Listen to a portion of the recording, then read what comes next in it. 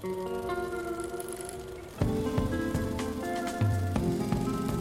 your favorite film? God, that's awful. Favorite? Awful. Awful. Your favorite film? Awful. Hello, and welcome to Our Favourite Film is Awful, the weekly podcast where we invite guests on to defend their favourite films against negative reviews. As always, I'm your host, Luke, greatest guy in the world, saviour of the people, champion of the guys, all this good stuff. Stop laughing, you're always laughing. Why do you keep laughing? Come on, Charles. Charlie who is here. Hello, Charlie, how are you? I'm, Constipated? Magic! Oh, got it out. That's Oh, it's not worth I it. was trying to think of something else to say. I just can't stop being magic. Nah, you are a magical being. Yeah. You been up to much? Yeah, been alright. Been up to a few things. I struggled to get my Endgame tickets on release. Yeah. The sites were crashing. There was 3 group chats, all looking for tickets at the same time. Was it the same group of people in the chats? No.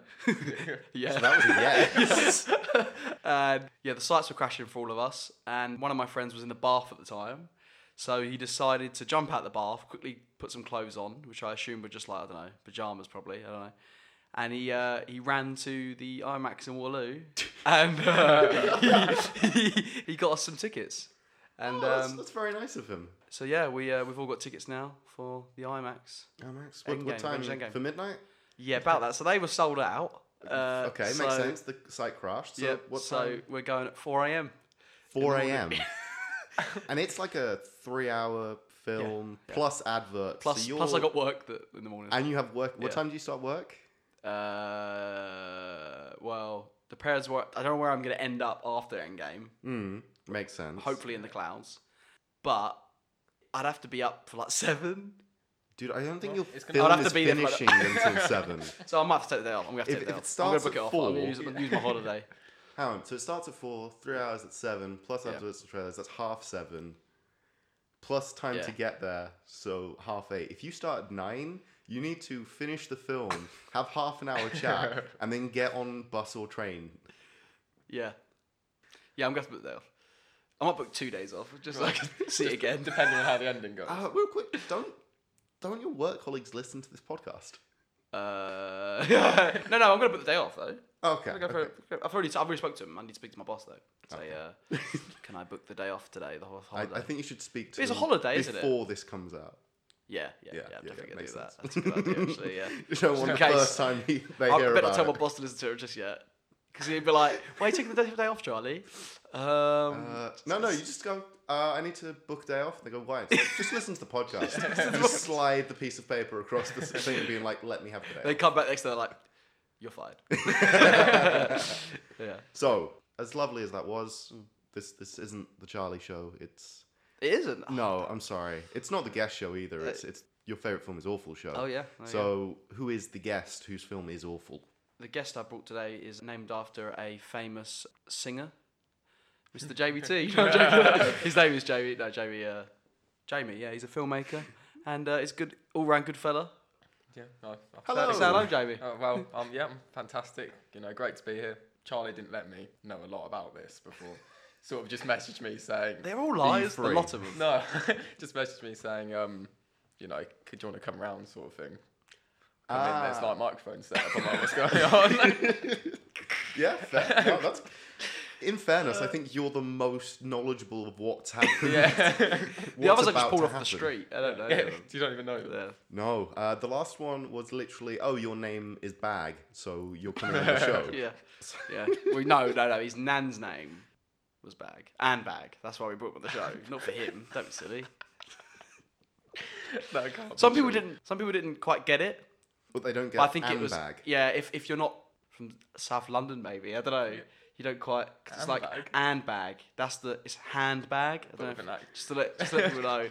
Just in case. Just to foam the joke in even more. Rub it down your throat, really.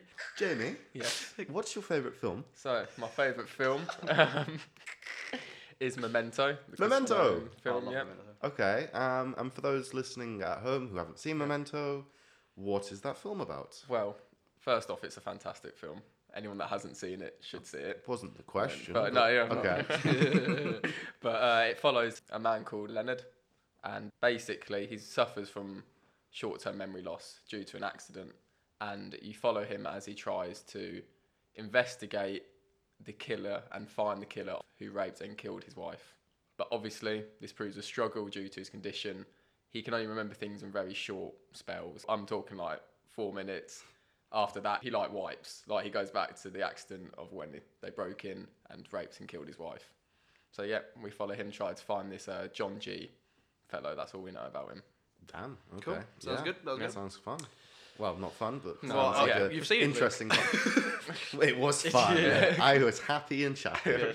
No, yeah, it's a very interesting concept. Early Nolan film as well. Early Nolan film. It's actually his second feature film. Yeah. Yeah, yeah. First in Hollywood.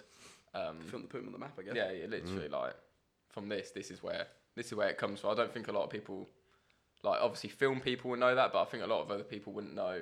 If you said name a Christopher Nolan film, they would They'd go go Batman. Inception, Batman. I Yeah. don't think they would. No, there's not many that would say Memento. Memento. Even though I feel like I could maybe make an argument that it might be his best. I think. And I'm sure you Yeah. will make that We'll argument see.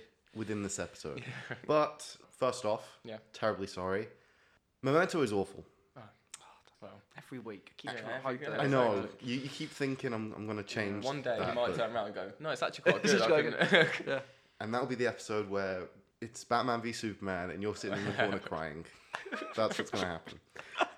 Also, I can sum up the plot Oh god. much quicker Than I did. than you did. Yeah. Because Elizabeth, who gave this film 1 star, Good summed it old up as, this is just a spooky 51st dates. Which I mean, memory, yeah. it is. Yeah, I mean, I've got to disagree, obviously, but What, you're going to disagree that this Christopher Nolan film is Not- not the same as an Adam Sandler vehicle? like crappy Adam Sandler film. No, How dare you insult Adam Oh, Sandler? that is somebody's favourite film. no. I mean, yeah, I get the memory part. I get what Liz is trying to go for, but I mean, there's not so much of a love interest. I mean, there's no means this is not a fun film at all. By the way, you get films that you can sit down and just like eat popcorn while you watch it. This is not one of them. This one like messes with you after. But yeah, Beer? Liz tried, but yeah, I don't agree. Yeah, I mean, I guess Guy Pearce's performance has nothing on Adam Sandler. Oh, yeah, no, obviously But yeah, I guess she's trying to make a joke. She's being very funny here. She's being witty, but I don't think it's in the same league Same as ballpark? yeah, No, not really. Just no. kind of the base concepts are Yeah. similar enough. Yeah, do you reckon that's how Nolan pitched it? He was like, right, Memento. So, you know, 51st Dates. I don't even know if it's out yet. It's not even but out you know yet, that but film. you know it's gonna come out of Adam Sandler. Sold. Right. Yeah, done. Money. There you go. Yeah. Okay, so a slightly more professional one. Yes. Stanley Kaufman.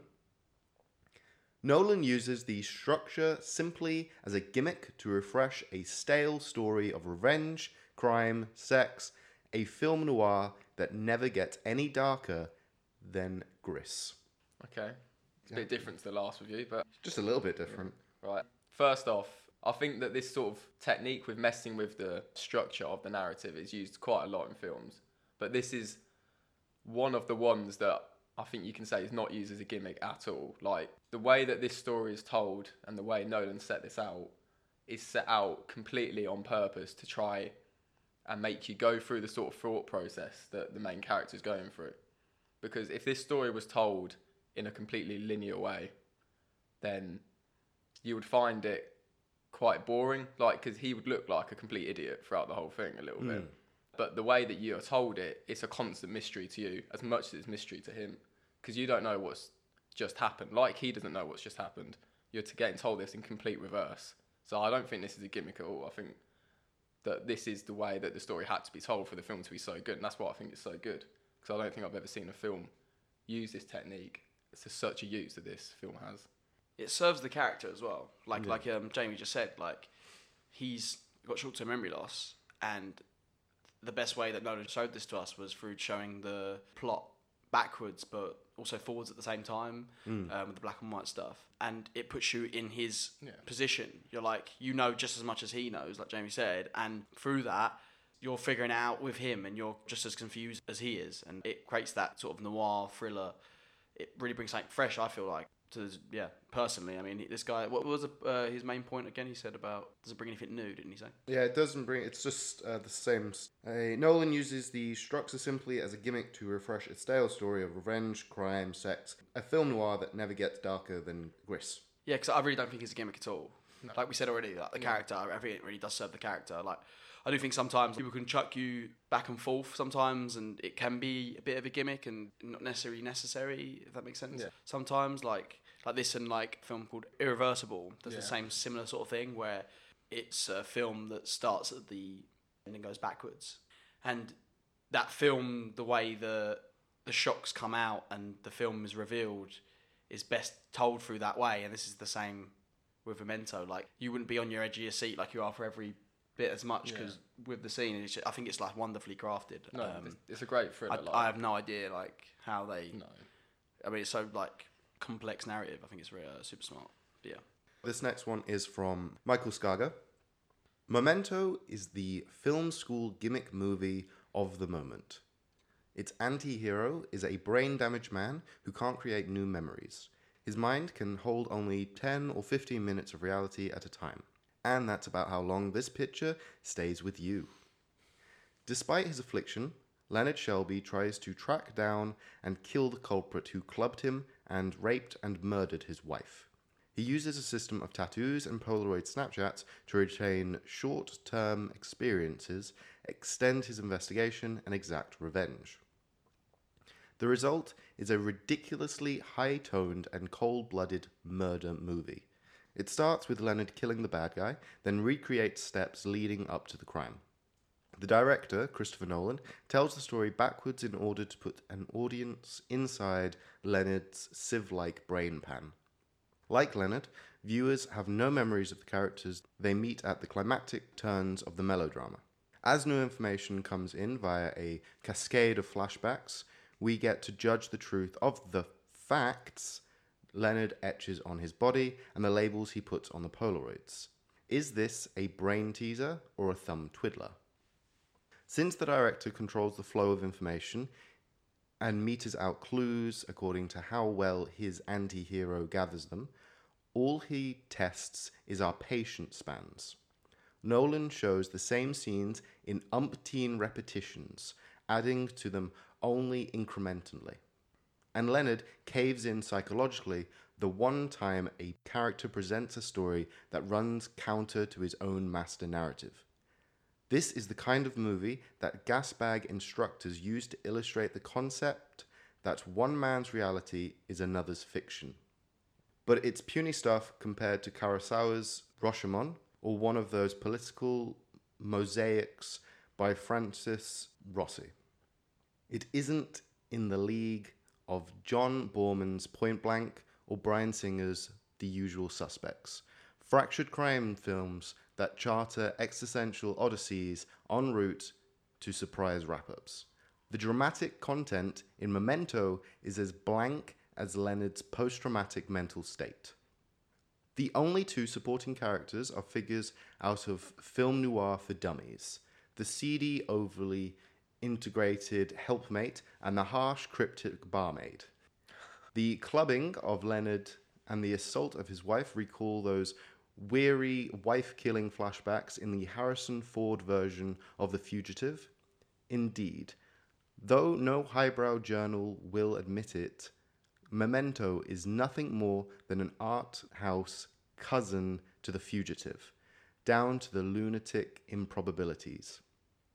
Just as Ford was both a super medic and a Tarzan-like He-Man, Pierce's Leonard, a by-the-book bureaucrat, turns out to be a first-rate killer. Pierce proved he could be charismatically steely as the goody-goody cop in LA Confidential, but director Nolan straitjackets him. Leonard says he remembers his past as an insurance investigator and the home life he led until the murder. But the film doesn't divulge much of it. Nolan doesn't root Leonard's obsession in his love for his wife, who wouldn't register at all were it not for Georgia Fox's distinct presence in the role. Only Stephen Tobolsky as a sweet-tempered fellow named Sammy with the same disorder Leonard has, and Harriet Sansom Harris as his wife, generate any warmth. There's pathos to Sammy's story. Leonard denied his insurance claim and ended up sabotaging his marriage in the worst possible way. That pathos should rub off on Leonard's tale of woe, but it doesn't. Leonard's memory is no stick and his soul is Teflon too. Why is Memento useful even as a film school gimmick movie? Only because it illustrates the art of continuity, matching scenes so that they fit shot to shot, no matter how discontinuously they are filmed or put together. The way I read the credits, the one who deserves a cheer and a half is the fellow in charge of continuity, the script supervisor. Nolan got the Best Script Prize at Sundance for adapting his brother Jonathan's short story, but the guy who deserves to take a bow is Steve Girk. Right, okay.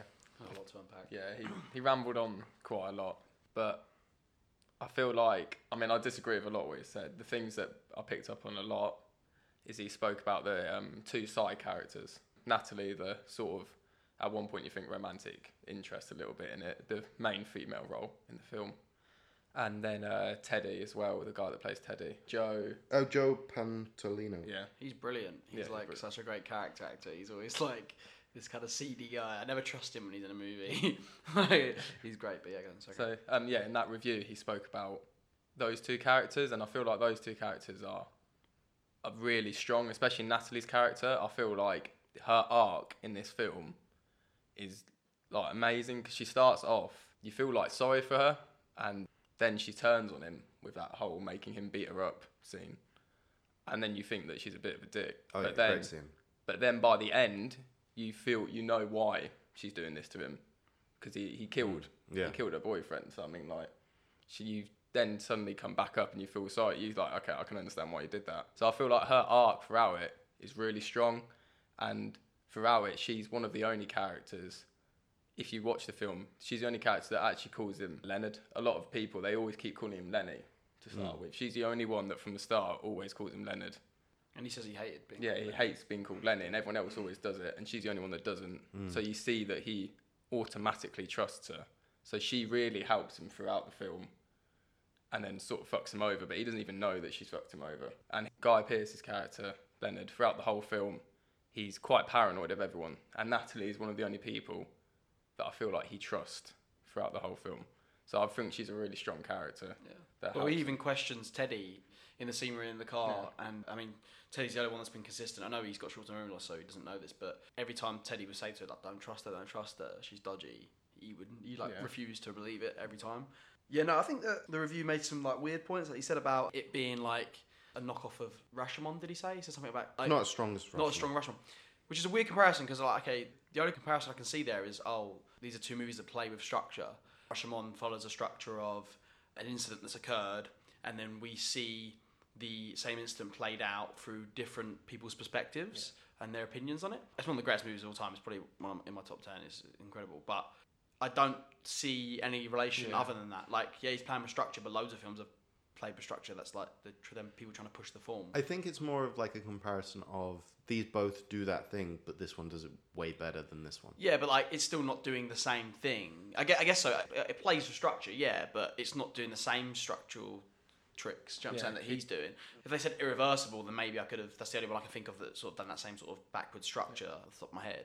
But I don't think that at all. And then he said about has like a lot of the characters sort of cliched and like tropes he was saying about, but like the films he listed all have the same tropes of a noir, the untrustworthy like femme fatale type. He said the usual suspects as well, didn't he? Yeah, the untrustworthy sort of detective type characters. But I think what separates us differently is we're suffering from memory loss. I think it's a really clever way to play with it. This guy, it's a detective story, but really it's just a guy trying to figure out who murdered his wife. But he has short-term memory loss. Like that's a completely different movie. Like that's something different with the genre that I think is clever and smart. I think he's dumbing down the movie quite a bit. The characters I don't think are cliche. Not at all, no. And I think it's good because you root for this character straight away. You understand where he's coming from, and slowly as the movie goes backwards and we reveal he's actually a bit of a dick. Yeah. And I think I like that. I mean, I know like him usually in these sort of film noir, like they're usually like quite anti-hero from the start, but you pretty much know who they are from the start as it goes along. Whereas this, like, you reveal more about him as it sort of, obviously you're revealing more character with each bit you learn. You're just as much discovering the story as you are discovering about Leonard, and I think that's what's really interesting. Obviously that happens in a lot of films, like you're discovering more about the character, of course, but most of the time it's about joining them on this journey throughout their arc. But in this film, we're slowly understanding this guy's sort of motives and what is actually going on. And it's got that very clever thing of, like Robert McKee says that narration is usually like, you don't use it in films, like when you write stuff, unless it's like an unreliable narrator. That's when it's good. Okay. And this is the perfect one of my favourite examples of an unreliable narrator. The other one probably being like Fight Club or something, where you can't trust a word this guy's saying because he doesn't even know himself because he has short-term memory loss. So, but it really draws you in. And I think, I don't agree with those points at all. I'm trying to think of any points that he made that I feel like were fair. Well, he kept saying that anti-hero is as if that's a negative thing.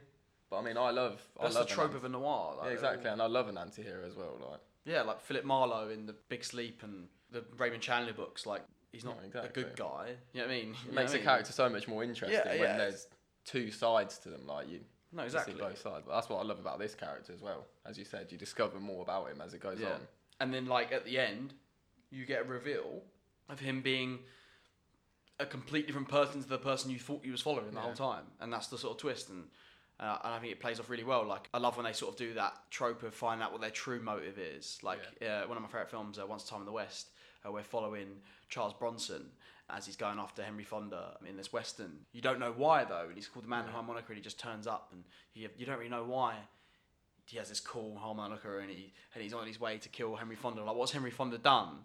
Obviously not Henry Fonda himself. I just can't remember his name at the moment. And then the film reveals his motive, and it's one of my favourite things ever in cinema. And I think what I liked about this is that you reveal that he's actually refusing to accept his reality. It reminds me of this. I read this book by John York called Into the Woods, where he talks. It's like a screenwriting book. He talks about like facades, and he talks about like great characters create a facade. Like, for example, we all as humans have who we think we are, and who we really are, who we portray ourselves out to the people, and who we actually are. Like, a great example of that is like David Brent in The Office. Like, he thinks everyone loves him, and that he's a laugh, and he's like an entertainer, and really everyone hates him, and he's a crap boss. Do you know what I mean? And that's what I liked about this is like it has that line. I think when Teddy says to him that the big reveal at the end. I think this film really plays on that kind of facade thing. Teddy says to him, like, you'll tell yourself lies to make yourself feel better. Don't worry, we'll do it. Like, because it's revealed that... spoilers, obviously, if you've seen it anyway. You're going to be clicking. We'll spoil it anyway. But he knows that he's already killed his wife's murderer. Well, not his murderer. One of the rapists. One of the rapists, because he killed his own wife, because he is Sammy Jenkins. And that he sets up all these murders to make him believe in this world because it's easier to live in that world where he didn't do that than the truth of him actually being the one that killed his own wife. Yeah, I know that. Like, I just really like how he just sort of chooses at the end to forget who he really is to sort of justify his own existence almost, to make him feel morally like... Because he hasn't got anything else. No, he doesn't have anything. Like, so he makes this his life. Yeah, it's like... there's a tragedy, really, the film is... Natalie actually says to him at one point, if you kill him, talking about the killer, you're not going to remember it. And he says, it doesn't matter.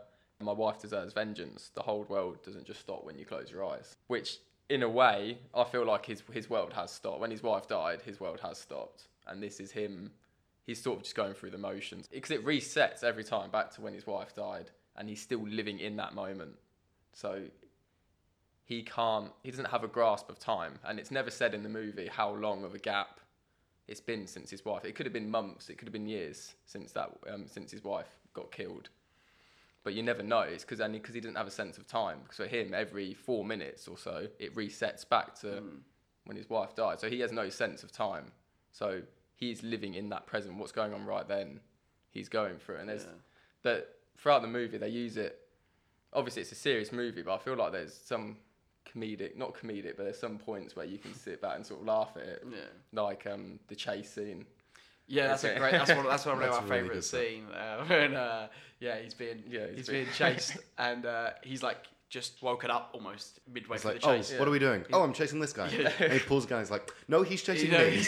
He's chasing me. And then it's just like that's a really good play on a chase scene in a film. Like there's so many clever like twists on how to do certain scenes we've seen before, but like done differently. There's another one where he's waiting for Dodo to come back, which is one of the people Natalie gets him to kill by manipulating him, and he's sat on the toilet with a wine bottle ready to kill him. Yeah.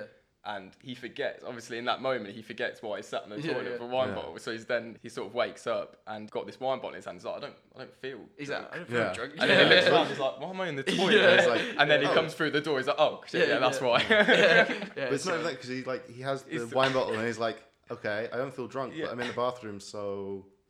Yeah, I smell. I'm going to have a shower. And so Dodo comes back and he fights naked because he's like, I just came out of the shower. Who are you? What's going on? I love how he had a shower. He's so chill. Yeah. And he doesn't even know it's not his hotel room. He's I just love that the facade that he creates, like I was saying earlier, is the reason for the film almost. It's the reason that everything's going wrong is because he's refusing to accept who he really is. And that's why the movie exists. And I think it's brilliant. And that's why ultimately he has this tragic ending because he's refusing to learn. Like I think, I think it's a very this review really just sort of chucks it and says it's a lot like these other movies, but he's tried to put a clever gimmick over it. I don't think that's that at all. I think it really not only does it do this sort of clever thing, but it also does that to give you certain perspective and character moments that you couldn't get otherwise almost.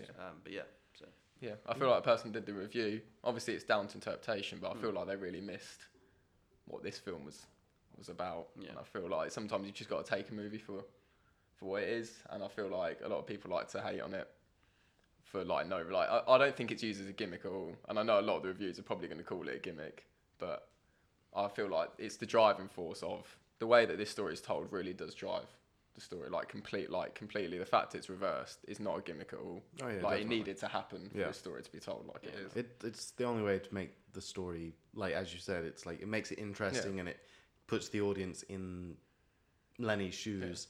And if they told it in a linear structure, it wouldn't be anything. I've actually watched it in the right order. Okay. Re-edited, so it's in the right order. Is it awful? Yeah, it's very, very. I mean, it doesn't help that I know already, but I mean, it is just. It becomes. I'd love to watch that actually. I think there's an edit. It's just a guy just pausing for a second. I think it's on. I think it's what's going on online. Oh yeah, there's an edit on. I watched it on YouTube, but this was a little while ago. There's a Pulp Fiction one as well. Is there? Yeah. But in chronological order. Which I'd like to see. But no, watch it because it's becomes the most generic crime thriller film I've ever seen. And the black and white scenes don't mix in it. I mean, it's just they don't mix in it at all. And it honestly, watch it, but it becomes one of the most boring films I think I've ever seen. But the one we're talking about is the great. It has all of the same scenes. Thank God Christopher Nolan knew what he was doing. He knows what he's doing. He knows what he's doing. Okay, so this is the nice one. This is the 2-star review. I like to sprinkle them in occasionally, just so you feel a little better that your film isn't absolute trash. So this is 2-star, Jeremy D. Memento seems like a jaw-dropping, breathtaking, and wonderfully crafted film at first. Until you start asking the right questions. Like, why exactly is it told backwards? Probably because chronologically, it's no different than any common murder mystery. Memento is horrendously flawed. And I'm not just talking about how... I love it. Yeah. How does he remember he has short-term memory loss fault? But there are a lot more. Leonard should be, like Mr. Jenkins, blissfully unaware of his condition, or at least not be able to remember he has it for more than a few minutes after being told. Furthermore, there is no way he could have remembered his method for taking pictures and making notes every time his memory refreshes. He should have to learn these methods every time his memory flips. About plot holes, man. I'm sick and tired of these plot holes. And that's why it's here. Oh, God. Okay, all right. Let's go. Keep going. And how does he remember that he's supposed to believe all that junk tattooed to his body? I found this really hard to swallow. If I wake up each morning and discovered my whole body was covered with tattoos, I'd question who put them there and whether I should believe them or not. But Lenny never does, which struck me as absurd. The tattoos read that his wife was raped and murdered, and he doesn't even check the validity of it. In fact, he doesn't even react. It makes the So I was film... going to say, it's because he remembers his wife being raped and murdered. That's why. Yeah, this is. He knows what he's got. He knows. So his wife was raped and murdered. He's got short-term memory loss. Okay, maybe it makes a fair point about memory. I don't know how short-term memory loss works in that sense, but he clearly knows his wife was raped and murdered. So if he's wrote it across his chest, who else is going to have wrote it other than himself? Like he knows. Yeah, He 'cause remembers. That's It's the last the thing only he thinks tattoo of. that Is is his wife backwards. Yeah. So that's probably the one that he did unprofessionally. I really wanted this. Maybe not murdered because obviously she was murdered, but But he he remembers thinks- the rape. Do you know Yeah, what I mean? he'd So- read that she was raped and murdered, have that one memory Of course. of him falling down next Yeah. to her unconscious body, and then go, yeah, those pieces fit. Yeah, of course, yeah. I really wanted this to come up because it's actually dressed in the film, and plot holes, sometimes you can like gloss over them, but I feel like this film addresses all its plot holes. So he talks a lot about how he conditioned himself, but he uses, obviously he's talking about Sammy Jenkins at the time, and he talks about how he had to use repetition to keep going through it and to condition himself, and that eventually by doing that you go to a becomes different instinct. yeah, and it goes to a different part of the brain than short-term memory. It goes to your natural instinct. So that's when all that shape stuff comes in, when he's touching the shapes and they give him electric shock. So he talks about how he had to condition himself that every time he gets up, he has to check these Polaroids and he sees these tattoos. And he talks also about he learned to trust only his own handwriting. Yep. So that's He why does say that, yeah. that's why he knows that this is him writing. On these Polaroids, he knows that's him writing it. So he can't get tricks. He's learnt to trust his own handwriting. And even, he doesn't always remember about the tattoos, because then that time when he's on the phone, and he looks down and it says, don't answer it says, don't answer the phone. So there is some that he actually does forget. So that shows that I don't think it's a plot hole at all. I think it really addresses the fact that he's learned to cope with what he's got. And that he talks about, he says, I've learned to cope with it, but Sammy Jenkins couldn't learn. Which obviously you find out the same person, but... I mean, also you find out that his system is flawed. Yeah, like The you system can he's get, using doesn't work, yeah, clearly. That's he why gets the tricked twist- in the film. Yeah, he's like- tricking himself into believing something, and Teddy's helping him trick himself into doing that. So, Is it flawed or is he flawed? Because there is a... which isn't flawed in the sense of like, is he flawed obviously believing who you're going to trust, and people can write, will tell you what to write, and you can go, oh, this I've trust this guy for a bit. That's okay. I'll write this down, or I won't believe this person because he's told me to. Do you know what I mean? It's like. No, what I mean is when he's confronted near the climax, he has like repeated like flashes of when he's remembering time with his wife, and one of those flashes is like fictitious. It's him with his wife, and he has a tattoo in the empty space on his left pectoral which says like I did it, or he's dead, or something along those lines. Yeah.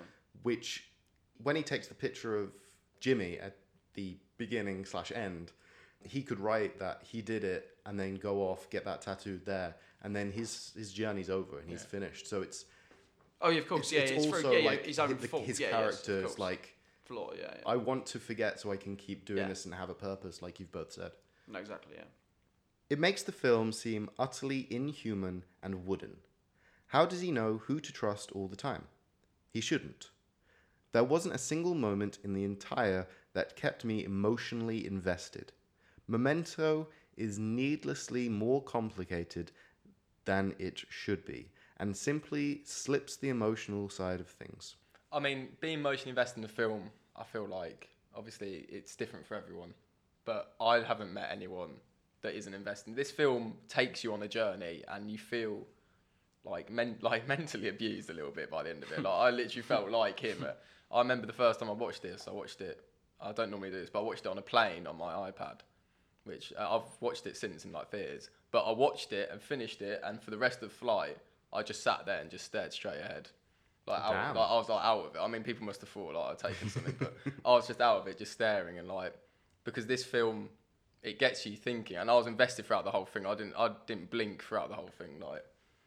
The story just kept me going. The characters, the way they developed throughout it, just kept me going. So, I don't know. I don't really agree a lot of what he's saying. I think it was saying like about the characters. Do you buy the emotional? Of the actual characters. I think what he's saying is not true at all, because you have that scene which I think is emotionally heartbreaking when you see the Sammy Jenkins stuff. Yeah.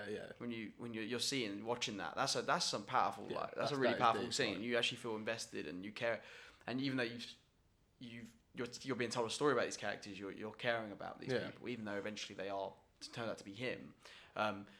You are invested in these characters, and you are emotionally invested in Leonard, because you understand what's happened to him. Everything that's happened to him is horrible. Yeah. From what you know at the start, and you want him to get almost his comeuppance, like, and you see all these people that you can't trust anyone like he doesn't. You see all these people that you feel like are always trying to mess him over and play with his mind, even to the small extent of the hotel manager. Yeah, he but was like ripping him off for money, that sort of sets up the tone for like, oh, in this movie, the audience, we can't trust anyone. And then you actually can't, not even Leonard at the end. Exactly. So, but I feel like you're brought on this emotional journey. You're brought on by the fact that you support him because something that's happened to him is awfully tragic, and you want him to succeed in his plan of getting some comeuppance, because like he's got like no life otherwise. Like, this is his life. This is it. Yeah, I agree with that. Okay, so this is a 1.5 star from my namesake. This is a Luke. Luke hates this film. I'm sorry. All the same, yeah. I never liked Luke's anyways. Go on. Yeah. Ooh, that cuts me deep.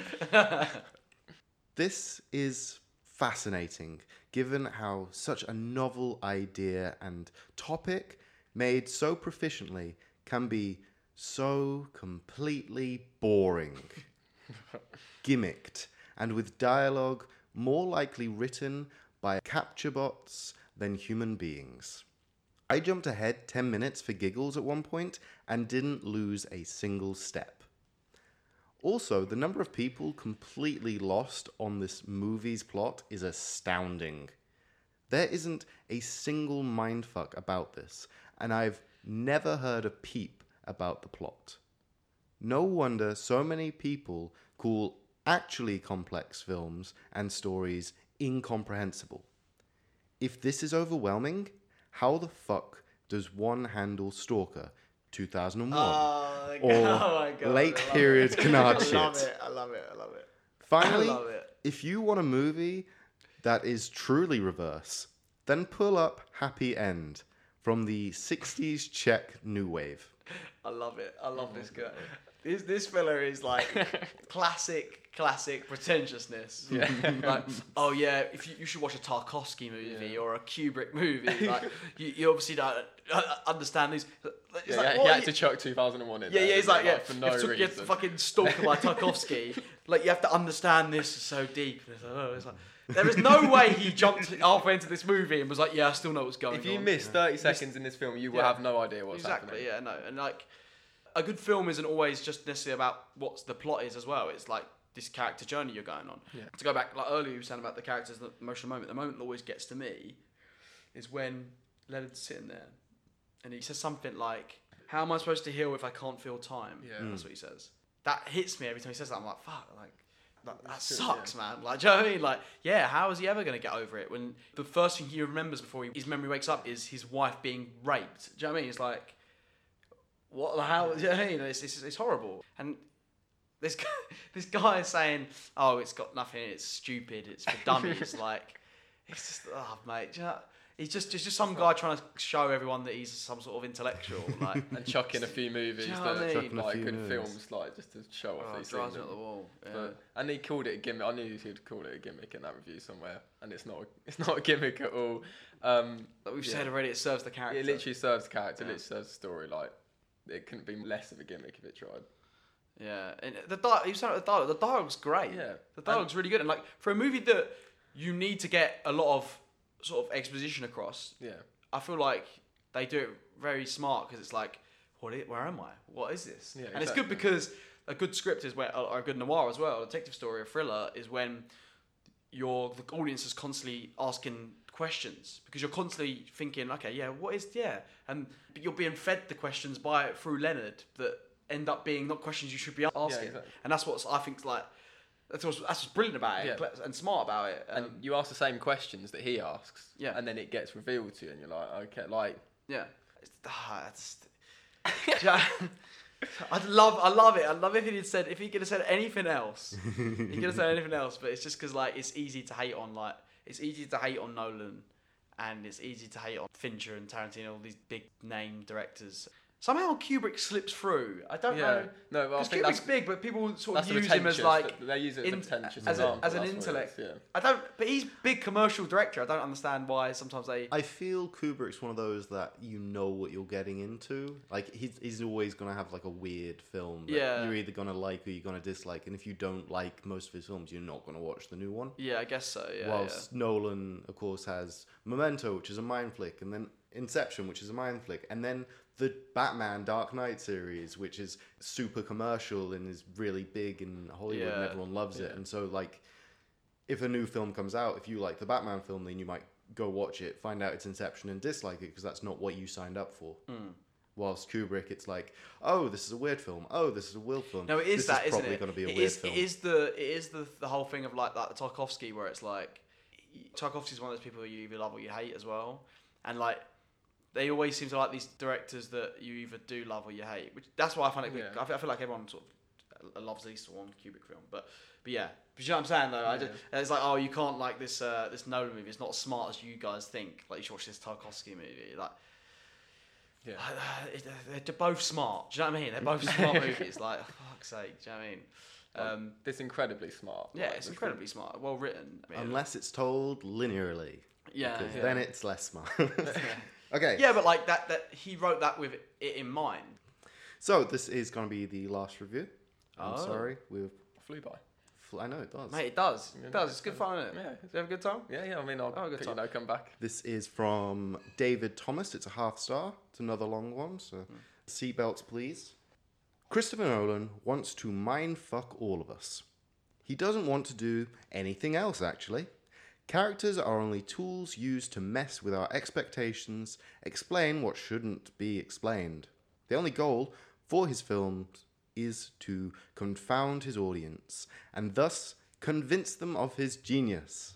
I have come to these conclusions after watching all of his major releases, The Prestige, the Batman trilogy, Inception, and lastly, Memento. I had supposedly saved the best for last. All of my Nolan fanboy friends had assured me it is his greatest work, greater even than the momentally hollow and absurd Dark Knight. Okay. As it turns out, Memento is a less refined version of his later works. It confuses the shit out of you before letting the pieces fall together in a terribly underwhelming expositionary speech given to the main character at the end of the movie. Take note, placing exposition at the end of a movie doesn't make you any more of a genius than if you spread it throughout. The same goes for plot structure if you rearrange things into chronological order. Just how interesting would this movie be?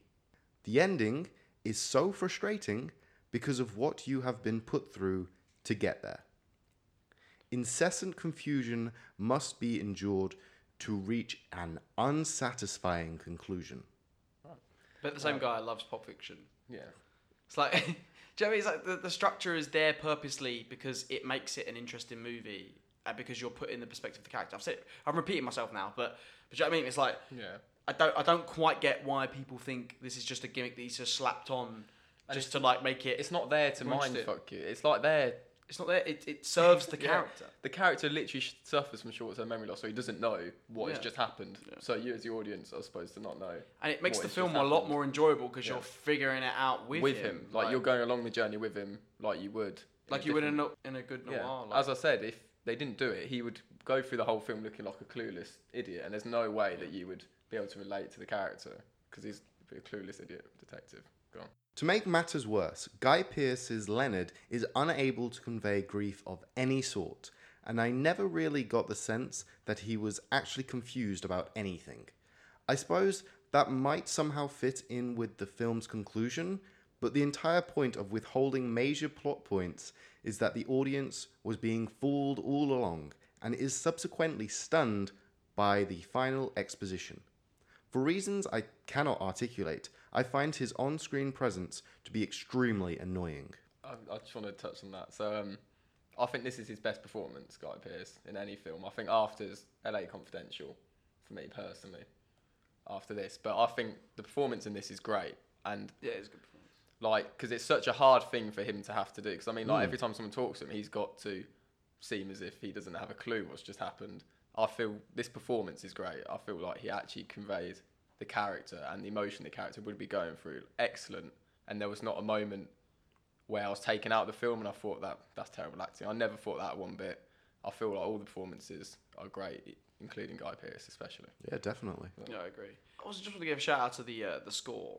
I really like the score of this Yeah, film, no, like yeah. especially with the stuff in the sort of black and white sections Yeah. and real time sections, where it's like this weird, like it's really weird noise. Like I can't quite describe it. It's a really weird it's- score, but like it really puts you into the world, this weird world that we're put into. Like that's clearly, because it's weird. It is a real world, our real world sort of thing, but it is its own little thing. I mean, Yeah.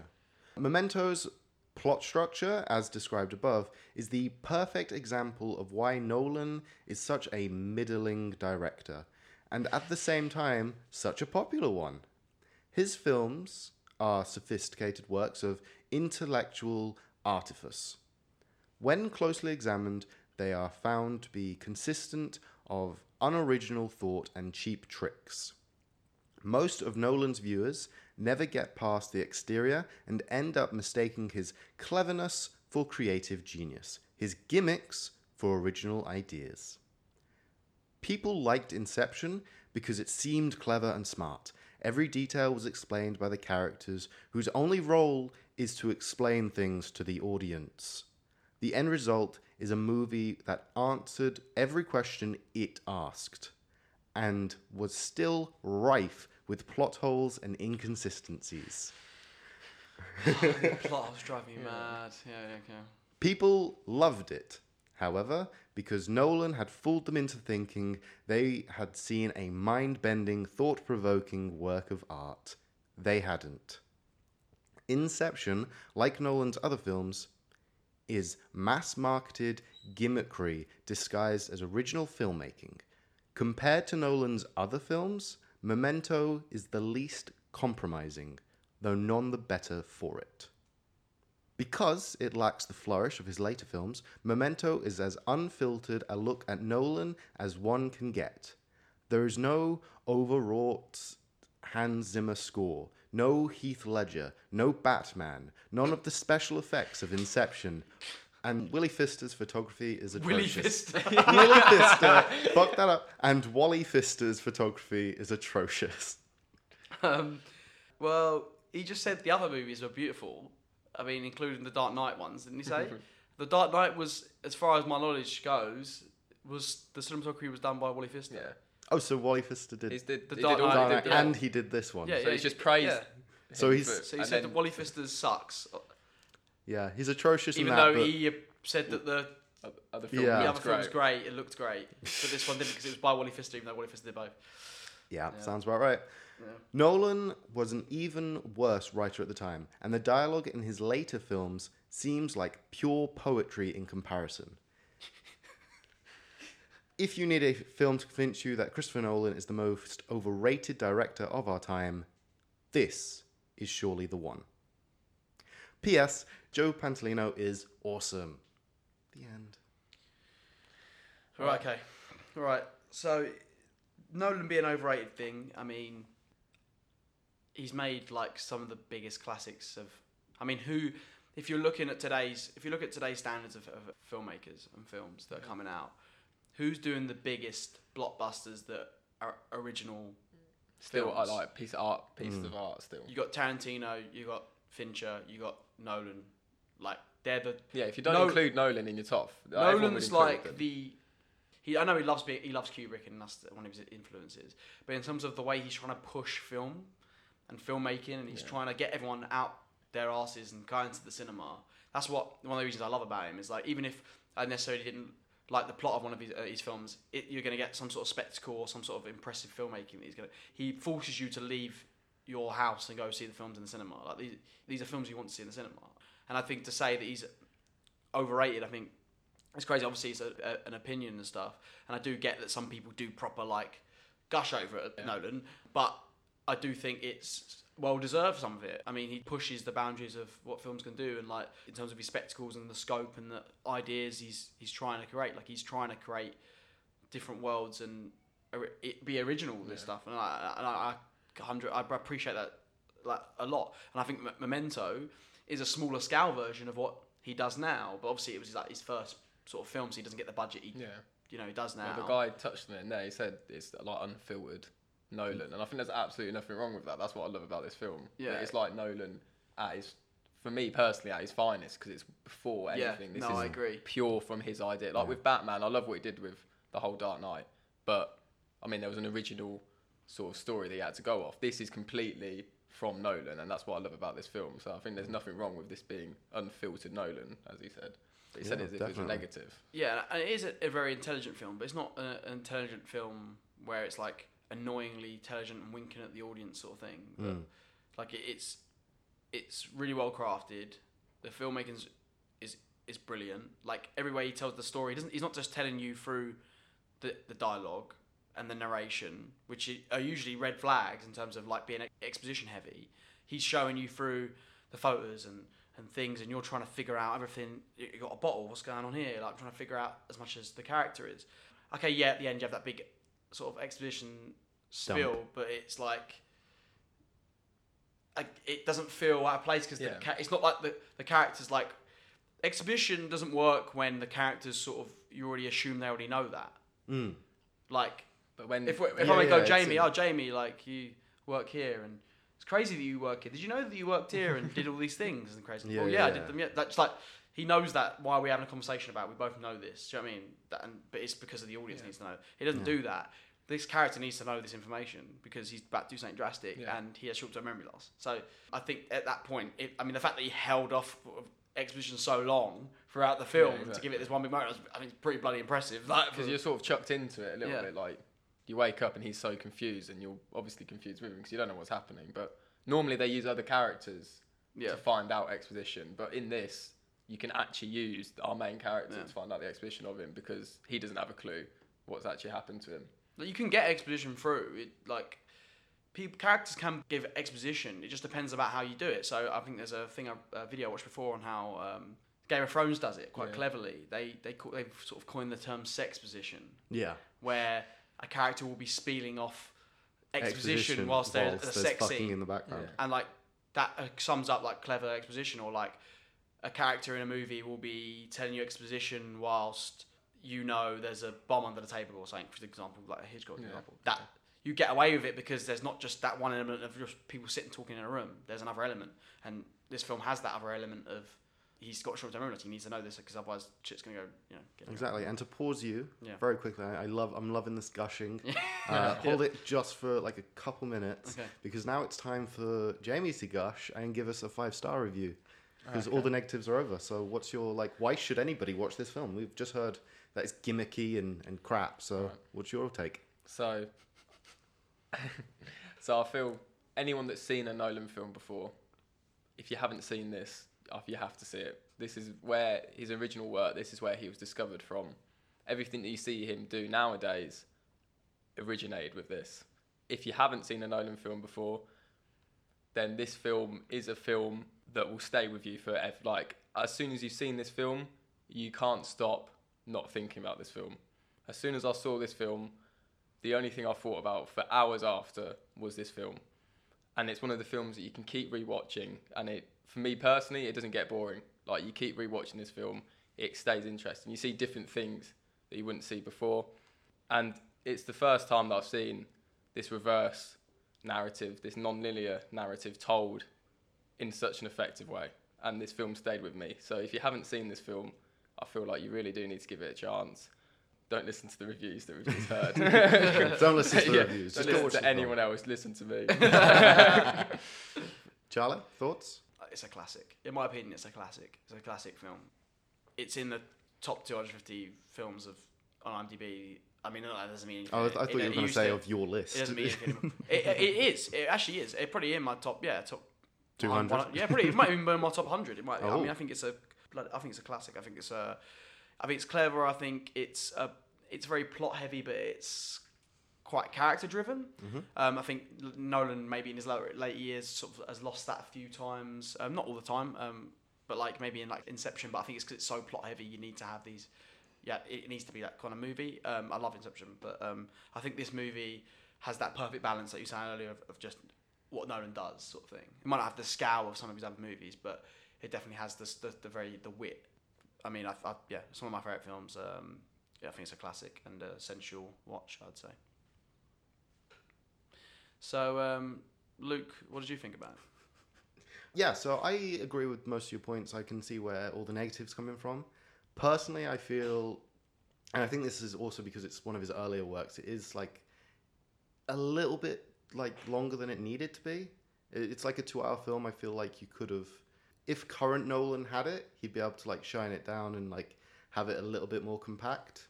Just cause really? I feel it would be a solid 90-minute film, but as it's like currently like just under 2 hours, I feel it just goes on that little bit too long, and I found myself nearing the end just like having already pieced everything together and like looking at my phone like what how bit much would you longer. have taken out? Really? Is there any bit I feel like it's a bit of a like- Chinese puzzle where it's like I feel like I you would need have taken out the scene where he gets the prostitute to put the wife's stuff around so that he can have that like weird existential crisis where he's like, oh yeah, I can move on, but then he's already moving on and like it, and then he burns all the stuff, forgets what he's burning. I think you need that. But then he forgot what he burned. No, but you need that because the only reason you need that scene is so that he's out and about, so that Dud can find him. That is the only reason. No, you're thinking about it as a plot thing. I'm thinking about it as from a character point of view. But you then need that moment you can't of have breather. a character point of view You need for a that- character that forgets every 20 minutes. Of course you can, like for the audience. But I think it's a moment for us to breathe and sort of understand how does he feel. Like it's sort of let's stop all this plot stuff going on and try to figure out stuff. Let's actually sit and be like, let's have him reflect about what's actually this tragedy has happened to him, and that's what I like about that scene personally. Yeah, so I don't think you can take anything. I get your point. I get your point though. Sorry, but no, not to shut you down, but like, yeah, no, that's that's just fair. how I just feel like maybe not take it out, but it could like scenes could have been rewritten to make you have those moments that would have been better told and would have shortened the film altogether. Like if modern Nolan rewrote this film, it wouldn't be the length it is now. It would be shorter, and it would be. Do you think clearer. so? I mean, I think it might be longer. yeah, Well, Interstellar is like in an a example of a film perfect where world of Nolan keeping everything like clean and concise, then it would. But maybe Interstellar it would be longer. It'd be 3 even hours. The Dark Knight, I'd be I think crying. it's a near perfect movie, but I think it goes on a tad too long. Yeah. Well, I'm surprised you think that because I think this is actually one of his most tight films. I think. Yeah. But anyway, hey. Jamie, do you have anything to plug? Do you want people to find you? Well, probably for now, my Instagram. I mean, Instagram? I have a website that's going up soon, so I'll put that on Instagram once that goes up live. So my Instagram is _Jamie Tarr, TARR. So yeah, everything about me and like films. I've always got some films coming out. Everything about that's going to be on my Instagram. So check out my Instagram. Perfect. And Charlie, where can people find us if they so desire? they can find us on Twitter at @FaveFilmIsAwful. Find us on Instagram, Your Favorite Film Is Awful, and Facebook is the same. Yeah, and just listen on all podcasting platforms. Amazing. Are we all happy? Yeah, absolute pleasure to be on. I mean, I didn't know what I was getting into, but That's fine. It was a good surprise I for thought I was you. coming around for PS4, but I mean, much better than what I came for. Okay, well, thank you for listening. Bye-bye. Take care. Bye. Thank you.